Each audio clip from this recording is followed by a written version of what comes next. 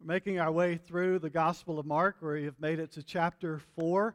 I want to warn you today, if you've been at City Church for a couple of years, I preached an entire series on the parable that we're going to be talking about today that was 4 weeks long.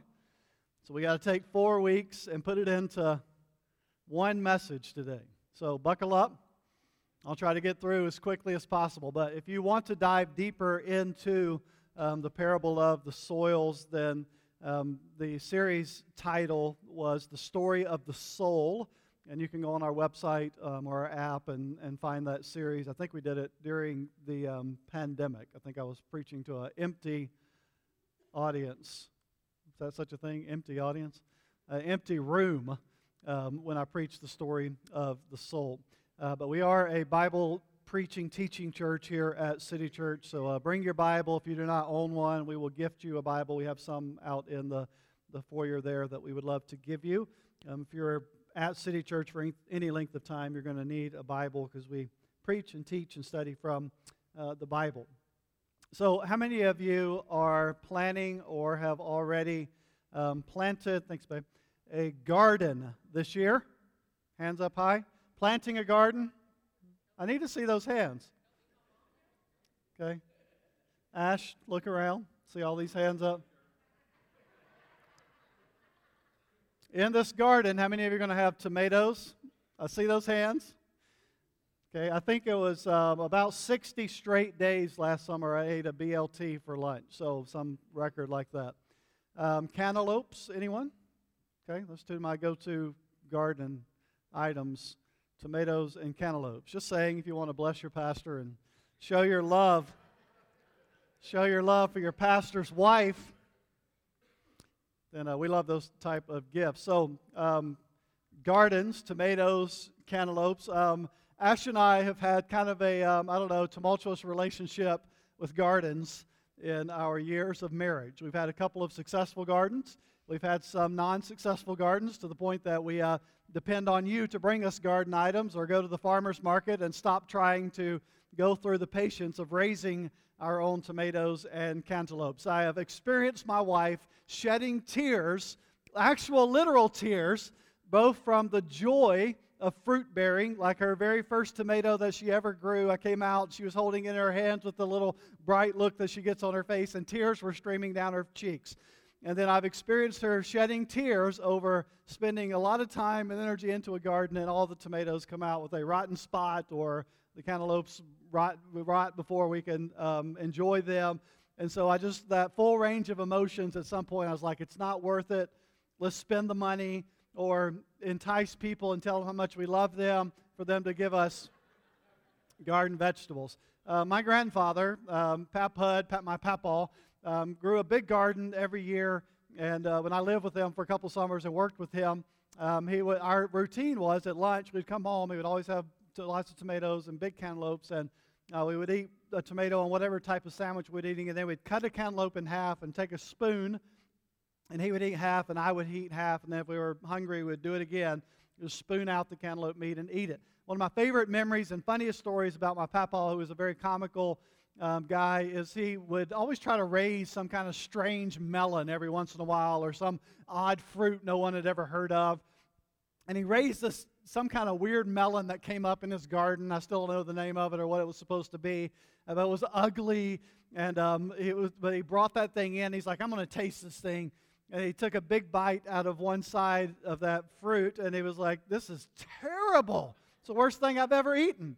And then he proceeded to flip it over to the opposite side and take another big bite out of the opposite side, as if the opposite side would taste different than the first side. I'll never forget that moment. Say, Papa, if that first bite was so terrible, you thought the opposite side was going to be delicious?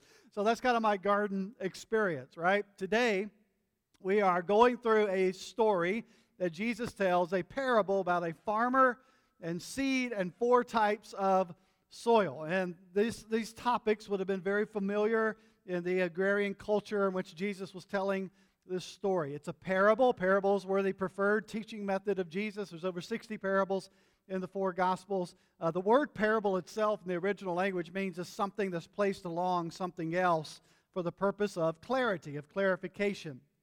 For Jesus, most often, parables were stories that had to do with the kingdom of God. Most of his parables began with the kingdom of God is like, and then he would tell some story. If you grew up in church, kind of the Sunday school definition that we heard of parables is that was an earthly story with a heavenly meaning. And that's kind of a catchy way to remember it. But when you study the parables, you realize that these stories are a lot more complex than that kind of Sunday school definition that we tend to give them. They're often very confusing to the hearers, especially for those outside of the circle of followers, and they are intended primarily for the insiders, for followers of Jesus. And Mark sandwiches his tale around this very idea that we'll see in the middle of this parable. I've told you that throughout Mark's gospel, he kind of uses this sandwich approach where he'll start a story and then stop and talk about something else and then finish the story. Well, in the middle of this, he kind of explains the purpose of parables, and we'll get to that in a few moments. This very well-known parable is the very first recorded parable in all the Gospels. It's the most fully explained parable by Jesus in Mark's Gospel. And we've said that Mark is more than likely the very earliest Gospel that was written. And so, longest parable, most explained parable in the earliest Gospel. That means that this parable is important. It's important for us to pay attention to. Matter of fact, 13 times in this section, Jesus instructs us to listen, to pay attention. Pay attention. If you're a parent, you know that those times you have to get your child's attention and say, I need you to really listen to me. I need you to, and we'll use that language, won't we? Pay attention. This morning, Levi became a sermon illustration. Before church, trying to get ready. He's in the other room doing something. He got up early this morning. His mom kind of snapped at him, if I'm being honest, because he got up early. Just saying, did you? It was nice. Anyways, so he's like sitting in the living room, and we're starting to get ready. I'm like, Levi. Same response, dead silence. Levi. Dead silence. Like, you just called my name. I hear you back there. I heard a Levi. My son's name's Levi. Is there a Levi back here? No. So, multiple times. He's called me at the same volume level, right? My volume level is a little higher than his. So at some point I'm walking in the room saying, Levi, are you what? Are you hearing, Dad? Are you hearing me call your name? I need you to pay attention when Dad calls your name. And respond when I call your name. I want to know that you heard me. So in this parable, Jesus is getting our attention. Pay attention. Listen. Heed what I have to say to you in this story. His instruction is important because, here it is, we've heard this story, we tend to tune out what is familiar to us. We tend to tune it out. So we have to be intentional to focus on what Jesus is teaching. Here's the story that Jesus tells at the beginning of Mark chapter 4. Again, he began to teach beside the sea. We've seen this scene a couple of times in Mark's gospel now, where this giant crowd gathers and Jesus is by the sea in Galilee. A very large crowd gathered about him so that he got into a boat. This is the second time we've seen this kind of portable pulpit boat. He got into a boat and he sat in it on the sea. I don't have time to chase that, but this language that Mark uses here is an Old Testament reference to a psalm that says that God was upon the sea. And so just this reference here is the idea that Jesus is the Son of God, that he is God teaching from the sea. We'll see that more in a couple of chapters when he calms the sea. The whole crowd was beside the sea on the land, and he was teaching them many things in parables. And in his teaching, he said to them, here it is, listen, listen, exclamation point, probably in your English translation. Listen, behold, a sower went out to sow. And as he sowed, some seed fell along the path, and the birds came and devoured it. Other seed fell on rocky ground, where it did not have much soil, and immediately it sprang up, since it had no depth of soil. And when the sun rose, it was scorched. And since it had no root, it withered away. Other seed fell among thorns, and the thorns grew up and choked it, and it yielded no grain. Other seeds fell into good soil and produced grain, growing up and increasing and yielding 30-fold, 60-fold, 100-fold. And he said, Here we are again. He who has ears to hear, let him hear. So Jesus tells this story about this farmer who goes out to sow seed. Palestinian farmers would wear a seed sack that was filled with seeds, and they would spread the seed, and then they would come back, kind of the opposite of our approach. They would come back and they would plow the ground after the spreading of the seed to bury the seed. So for that reason, the seed was sown liberally and abundantly, in abundance, just kind of this reckless sowing of the seed with reckless abandon. And then Jesus says in the story that the seed falls on 4 types of soil. First, there's a beaten down path. Again, think in your mind of fields. Think about between those fields, there would be paths where people would walk. The fields were divided by these paths. And so as the farmer is sowing the seed, some of the seed would fall on this beaten down path where it was devoured by these lurking birds waiting for their opportunity to jump on the seed. Some fell in the rocky soil where it quickly sprouts, but then it dies abruptly due to this lack of depth. There's no roots, no depth to the seed. Some seed falls in the thorns, the weeds, where it's choked out by the thistles and the briars. And then obviously some of the seed falls on this fertile, healthy soil. It takes root, it springs to life, and then the Scripture says it produces this abundant crop. Now there's 2 things in this story that are constant. They're stable. One, the seed. When the seed plants, if it's given a chance, it takes root and it springs to life.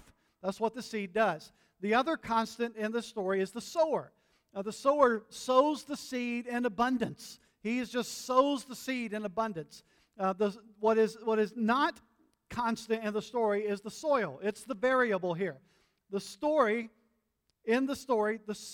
represents our souls. It represents our hearts, our souls, which is why the instruction for Jesus to pay careful attention is so important, because we're talking about soul level stuff.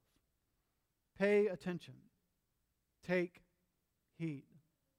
The receptive, attentive soul receives the seed which takes root deep inside and produces abundant life. He who has ears to hear, let him hear what Jesus is teaching. You know what that implies? It implies that you can be listening but not hearing. You can hear words but not be really absorbing what Jesus is teaching. You can read the parable of the soils like we've done many times. You've been in church for any length of time and not really be connecting to what Jesus is teaching. So it's important for us to stop, pay attention, and listen to what Jesus has to say. Later, Jesus is alone with his followers, and they ask him about the meaning of this parable. And Jesus offers this short and somewhat confusing and very pointed lesson on the purpose of parables. Again, so here's kind of our meat of the sandwich in between this story, verse 10. And when he was alone, those around him with the 12 asked him about the parables. And he said to them, "To you has been given the secret of the kingdom of God. But for those outside, everything is in parables, so that they may," and he quotes Isaiah here, Isaiah 6, "that they may indeed see, but not perceive. They may indeed hear, but not understand, lest they should turn and be forgiven." So Jesus says, I'm directing my parable to 2 different audiences. 1, there's insiders, and 2, there's outsiders. And the purpose of these parables, according to Jesus, is twofold. It is to reveal the truth to the insiders and to conceal the truth from the outsiders. Now let's break that down. First, Jesus says in verse 11 that the purpose of the parables is to reveal to you, right? And that's the language he uses in verse 11. He says, to you. He starts it, to you has been given. There's a point of emphasis here in the original language. To you, to these insiders, to those who are asking. This truth is for you to hear, for insiders. Those who have the ears to hear, this truth is for you. And Jesus says this truth has been given. It is a God-gifted truth. In other words, to the natural mind, right, the sinful, broken mind of humanity, the truth of understanding the gospel can't be perceived outside of the work of God. it has been given to you, he says. And then he uses this weird language, the secrets of the kingdom. What is that about? Well, this God-given kingdom truth about who Jesus is, and we've been talking about this every week, the type of kingdom that he is initiating. That the kingdom represents the rule and reign of God. Wherever God is ruling and reigning is the kingdom of God. And so Jesus has been preaching this message of the kingdom of God, God's rule and reign, and been inviting people to repent and believe, to turn from their way and to turn and live under the rule and reign of God. And so the idea of the secret of the kingdom is that this kingdom is not what people were expecting. It is a kingdom that's shaped by a cross, right? That Jesus is headed ultimately to suffer and die. That's not what they were anticipating. They're expecting to overthrow the Romans, to set up an earthly kingdom to rule and reign. And so Jesus uses this language of like, this is not the kingdom you're expecting. It is a cross-shaped kingdom that I will suffer and die. And the parable reveals this to the disciples to whom he's teaching and directing. But Jesus also says there's a part of this parable that conceals the truth, right? That you can see but not perceive. You can hear but not understand. And he quotes, interesting, Isaiah 6 here, 9 through 10. The context of Isaiah 6 has to do with the hardening of our hearts through unbelief. So Jesus is not necessarily talking about some type of cryptic secret like you're going to go to an escape room, and if you figure out the clues in the escape room, then you can get out of the escape room. Am I the only one in here that's done an escape room? You got like puzzled looks on your faces. Like, you know what I'm talking about though, right? You go to these places, they give you clues, you try to work your way out. That's not the secrets of the kingdom he's talking about here. It's not some cryptic puzzle that you have to try to figure out here. The idea is that our natural hearts are hardened by unbelief. And as a result of that, there is spiritual blindness. There is spiritual deafness that happens as a result of unbelief. And so it's not necessarily the purpose as much as it is the result of unbelief. So, very important here. The same gospel, the same seed that is sown, the same message of the kingdom, it both compels people toward the gospel and it repels people away from the gospel. This is the scandal of the gospel. The good news is received by some and it is turned away by others, right? And so the gospel message of the kingdom, it draws and it divides. It reveals, it conceals. Some receive, others ignore. Exact same thing that happened with Jesus when he walked the earth. All right? There were some who had ears to hear. They were drawn by the Holy Spirit and they followed Christ. There was others who were blinded and deafened by their unbelief and they turned away from Jesus. As a matter of fact, they ultimately crucified Christ. So the purpose, to reveal, to conceal. And there's this built-in warning to each one of us, that you can listen and not hear, see and not perceive. And what differentiates the two is how I respond to the message of the cross. What is the condition of my soul? The receptive soul, the good soil, it yields abundant life, Jesus says. Matter of fact, we'll get to it in a minute. Verse 20, Jesus says it keeps on hearing. Keeps on hearing. So the point of the parable, as revealed in this in-between, receive the gospel. Receive the gospel, the kingdom message. And like the good soil, cultivate your soul so that you are receptive to the seed. And then Jesus breaks down. He unpacks these various responses to his kingdom message. We've already seen each of these responses in Mark's gospel.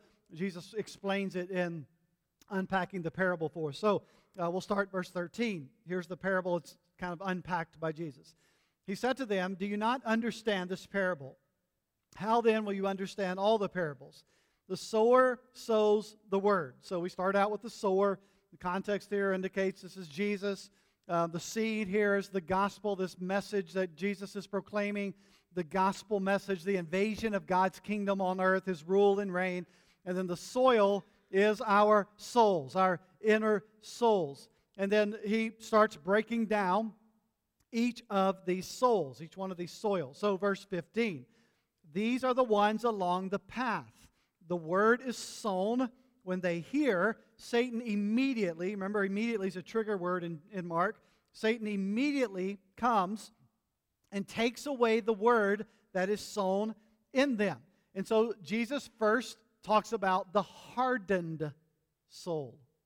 The hardened soul in the form of the soil. So what Jesus says is that some seeds fall on the pathway.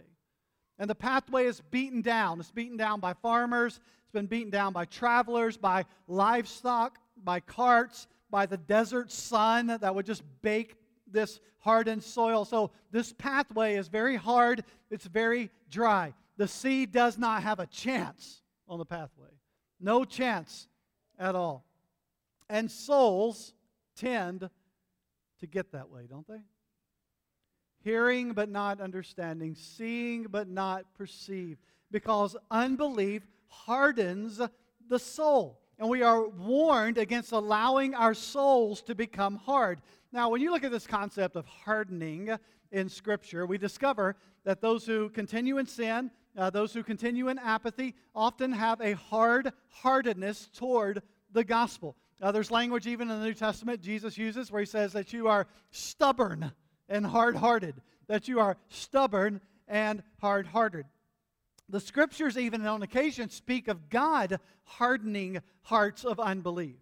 That there's these occasions in Scripture where God takes a step back, where His Spirit stops striving with us. That here's what that means. He allows unbelief to run its course. He allows us to have our way. He allows us to pursue our own path. That God will take a step back and allow the heart to be hardened through unbelief. So in this parable, the seed, this gospel seed, it's snatched up by the enemy and his minions, right? That the birds are this kind of unwelcome nemesis to the farmer. Part of the reason we gave up on planting a garden were the unwelcome nemesis that were waiting to destroy our garden. One occasion, what generated tears from my precious wife over the garden was this dreaded beast, the tomato worm. Right? You look at this thing, it's got horns, it's nasty, and it will just eat through your tomato plant instantaneously. Kind of our nemesis right now, what we have been able to kind of keep alive at our house are these crepe myrtle trees, which are beautiful when they bloom, but guess what? They have their nemesis. So we go out one day, a couple of years ago, and all of our crepe myrtles are completely consumed. They're eaten by these little green, right, beetle bugs, and then everybody in the church that knows this kind of stuff is like, spray this, put this on it, eliminate it this way, hang a bag from your tree, do a dance around the tree, beat it with a stick. I mean, there's all kinds of stuff like to get rid of these things. Last year, some of you remember, right? I almost relapsed into a stage of unbelief in my life over these, okay to say the stupid here, these stupid army worms, right? Just came into my yard. I'm like, man, my grass seems a little dry. That's my perspective. It must not have rained in a while. The grass is dry. Like, it's so weird how it's dry. It's like got a line where it's dry and not dry. And then the next day, the line went further and further. Like, man, it's so weird. I mean, True Green must have messed up my yard somehow, right? Well, then I learned it's the nemesis, right? It's the army worm. And then my man Jason Puckett came and eliminated my army worm. So if you're looking for someone to eliminate your army worms, cheap plug, Jason can take care of your army worms for you. Or what he really wants me to say is I can treat your yard before they come and take care of it. So in this story, the birds are waiting eagerly to snatch up the fallen seed. And Jesus warns that Satan is waiting to consume the seed of the hardened soul. And Satan uses any means necessary to snatch up what has been sown. Let me mention just two that are common tactics of Satan to harden the soul. One of them is hurt. Few life experiences callous and harden a soul like hurt. People who have been hurt tend to form a protective shell around their soul in order to avoid getting hurt again. And hurt souls tend to become cynical and bitter and unforgiving and suspicious, unable to trust, hostile, and even abusive. Because souls hardened by hurt or disappointment often seem impenetrable. And as a result, you've heard me say it here before, hurt people tend to hurt people because they've been hurt and their souls grow hard. Listen to me, look at me. If you've been hurt, hear me. Pay attention. If you've been hurt, if you have been hurt by someone, some organization, some church, some child, some ex-spouse, some friend, some parent, if you've been hurt, hear me closely. Jesus loves you. He will not hurt you. Listen, whatever happened to you, it's not okay. It's not okay. It's not fair. It's not right. It's not justified. It's not okay. But what I want you to do, I want to invite you to embrace the unconditional love of a God who sent His own Son to redeem and rescue and heal hurting people. Do not allow hurt to harden you. Here's what the Scripture teaches. Underneath the hurt, you know what's underneath the hurt most often? Fear. A rightful fear, because it is the fear of being hurt again. It's the fear of being rejected. It's the fear of reliving that pain. I read from 1 John earlier. Here's what John says in chapter 4. Perfect love casts out fear. Perfect love casts out fear. Here's what that means for you. Jesus will not hurt you. He will not hurt you. You do not have to be afraid of His love. You do not have to be afraid of being accepted by Him. He loves you perfectly. Let's talk about a second one that hardens our hearts. Apathy. Jesus seems to be making the point in this parable that the seed falls on the pathway where the people and the animals are coming and going. If you read the gospel writer Luke's version of this story, he says that the seed is trampled underfoot. In other words, it's not even noticed in the coming and going of life. It is often in the coming and going of everyday life where we tend to grow apathetic to the good news of the gospel. Most hardened souls, listen, most hardened souls are not defiant atheists that are shaking their fist in the face of God, challenging Him. That's not most hardened souls. Most hardened souls are simply people who are living life apathetic toward God. Just apathetic toward God. The apathetic are living life with little or no interest in spiritual things. Life is just simply overcrowded with other stuff. If it's sports or TV or friends or hobbies or work or the news, just the mundane, everyday areas of life where I don't see a need for God, then my soul grows apathetic, hardened toward God. Apathy hardens the soul, and the seed is trampled in the coming and going of life. Hardened souls are usually just too busy to stop and listen, to hear. But here's the gospel. God continues to sow the seed. The sower sows the seed in abundance. Let's talk about the second soul here, verses 16 and 17. And these are the ones sown on rocky ground, the ones who, when they hear the word, immediately receive it with joy. They have no root in themselves. They endure for a while. Then when tribulation or persecution arises on account of the word, immediately they fall away. This is the shallow soul. Some seed fell on rocky soil, which was just this thin layer of topsoil with this solid rock underneath. And so the seed cannot take root. So when the sun comes out, life just withers away. The soil is too shallow. It is superficial. Here's the idea. For the seed to take root and spring to life, it requires depth. Not just excitement, not just information, not just desire, not just talent. Notice the explanation of Jesus here. He said first the seed receives it with joy, right? There's this emotional reaction to the gospel message. I like to call it kind of the modern day Facebook-like syndrome, right? Like, yay, I can click on a button and give the thumbs up. That's kind of the, yay, I'm excited, I like what I see here. And so they receive it initially with joy. But the scriptures say in the story, it has no root. There's no substance. It's not genuine. And the lack of genuineness is evidenced over time and circumstances. It endures for a while. The evidence is temporary as long as the joy is present. But when the joy disappears, right, the seed disappears. Here's what that means. Hardships occur. Hear the gospel message today. Suffering will come. It will come to you. A hard time is coming. I want to tell you, if you're listening to any preacher, pastor, or whatever that tells you the opposite, they're not telling you the truth of the gospel. Hardship will come. Suffering will come. Difficulties will come. Pain, doubt, trials, struggles, hurt, these are the realities of life.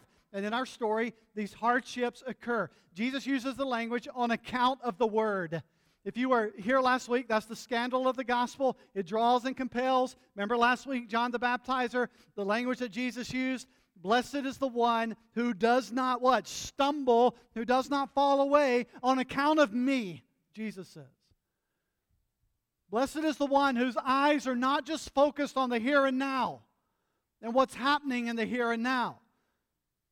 They immediately fall away. They are scandalized. There is no depth. The shallow soil. So there's a warning here. There's a warning against superficial adherence with no genuine depth. Here's what that looks like in real life. I need God until I don't. I need Him because this is going on in my life. The message sounds good, right? Thumbs up, like, cheerleader syndrome, hip, hip, hooray. I need Him until I don't. And when the suffering comes, the hurt comes, the betrayal comes, the ordinary comes, there's no depth.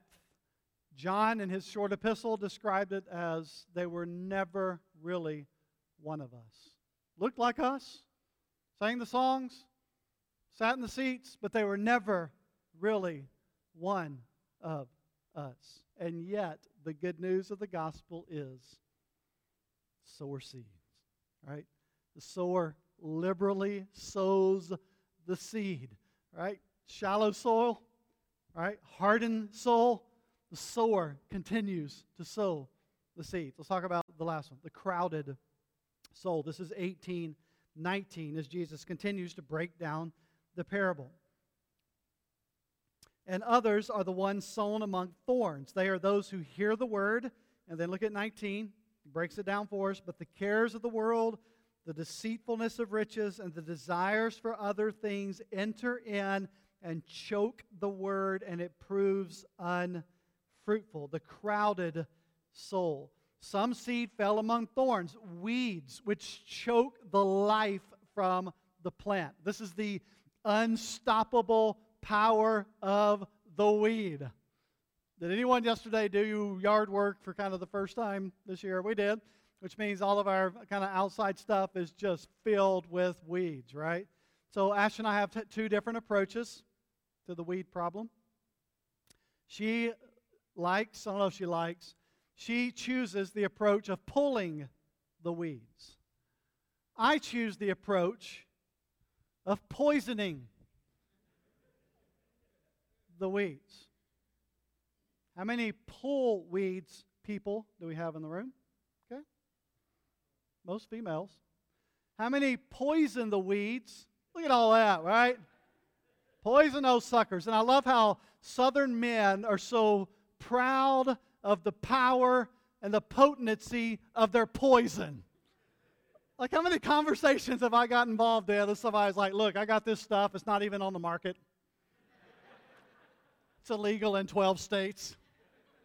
All right, I'm like, well, I went to Lowe's and bought Roundup. They're like, Roundup? I put Roundup in my coffee. What are you talking about?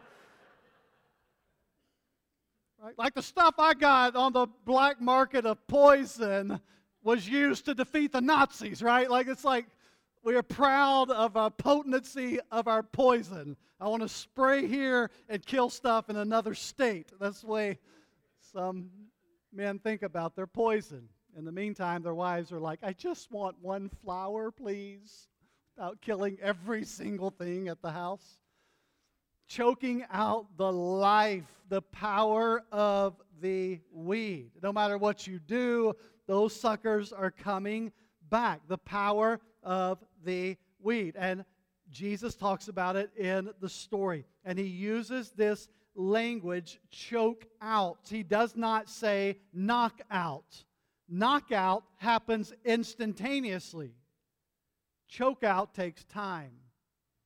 It's a slower process. The air is cut off. And part of the danger here is that we can be left spiritually unconscious without even realizing it. It happens gradually. And we would be good to pay attention to the three life-choking threats that Jesus talks about here. He says the cares of this world.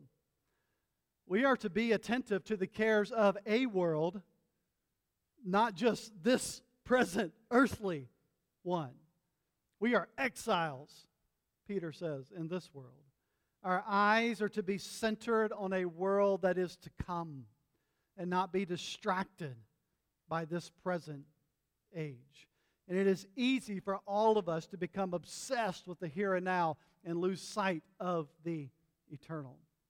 Paul uses this language in 2 Timothy chapter 2, and he compares it to a soldier who is entangled in civilian pursuits, that our eyes are not on the bigger picture. And the cares of this world will entangle and choke the life from us.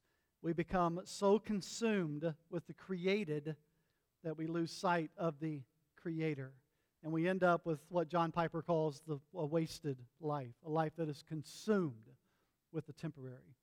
The second life-threatening thorn here is the deceitfulness of riches, the pursuit of stuff, right? To obtain more, obtain bigger, obtain better.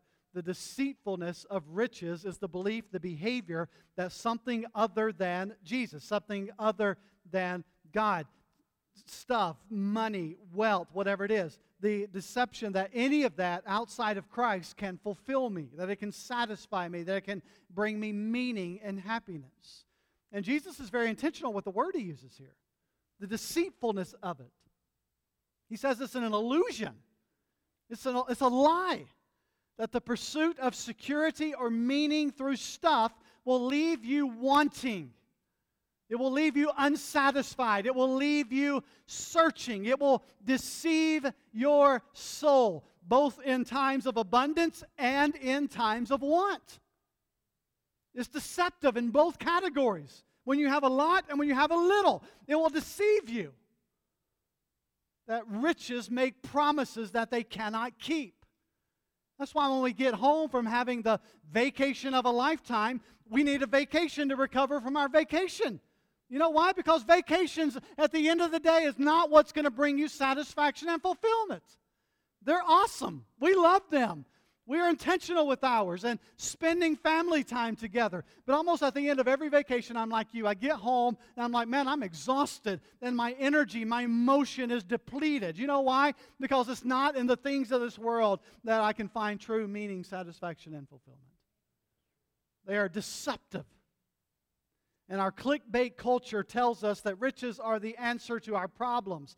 And we are duped into believing that our value and our identity are found in what we do or do not have.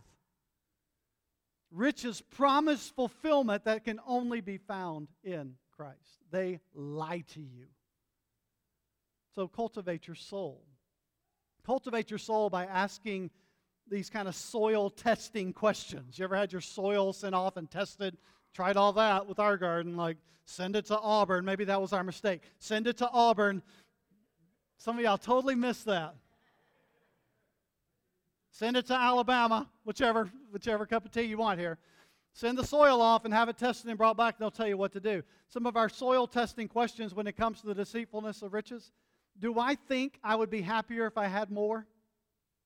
Well, if I just made this amount of money, everything would be okay? These are testing questions. Do I believe I am more deserving than those who have, ready, less than me or more than me? Do I feel like I'm somehow more deserving than this person who has less or this person who has more? Am I managing well what God has given me and entrusted to me? Here's an awesome one. Am I growing in my generosity? Because you know what generosity is? It is the antidote to greed and consumerism.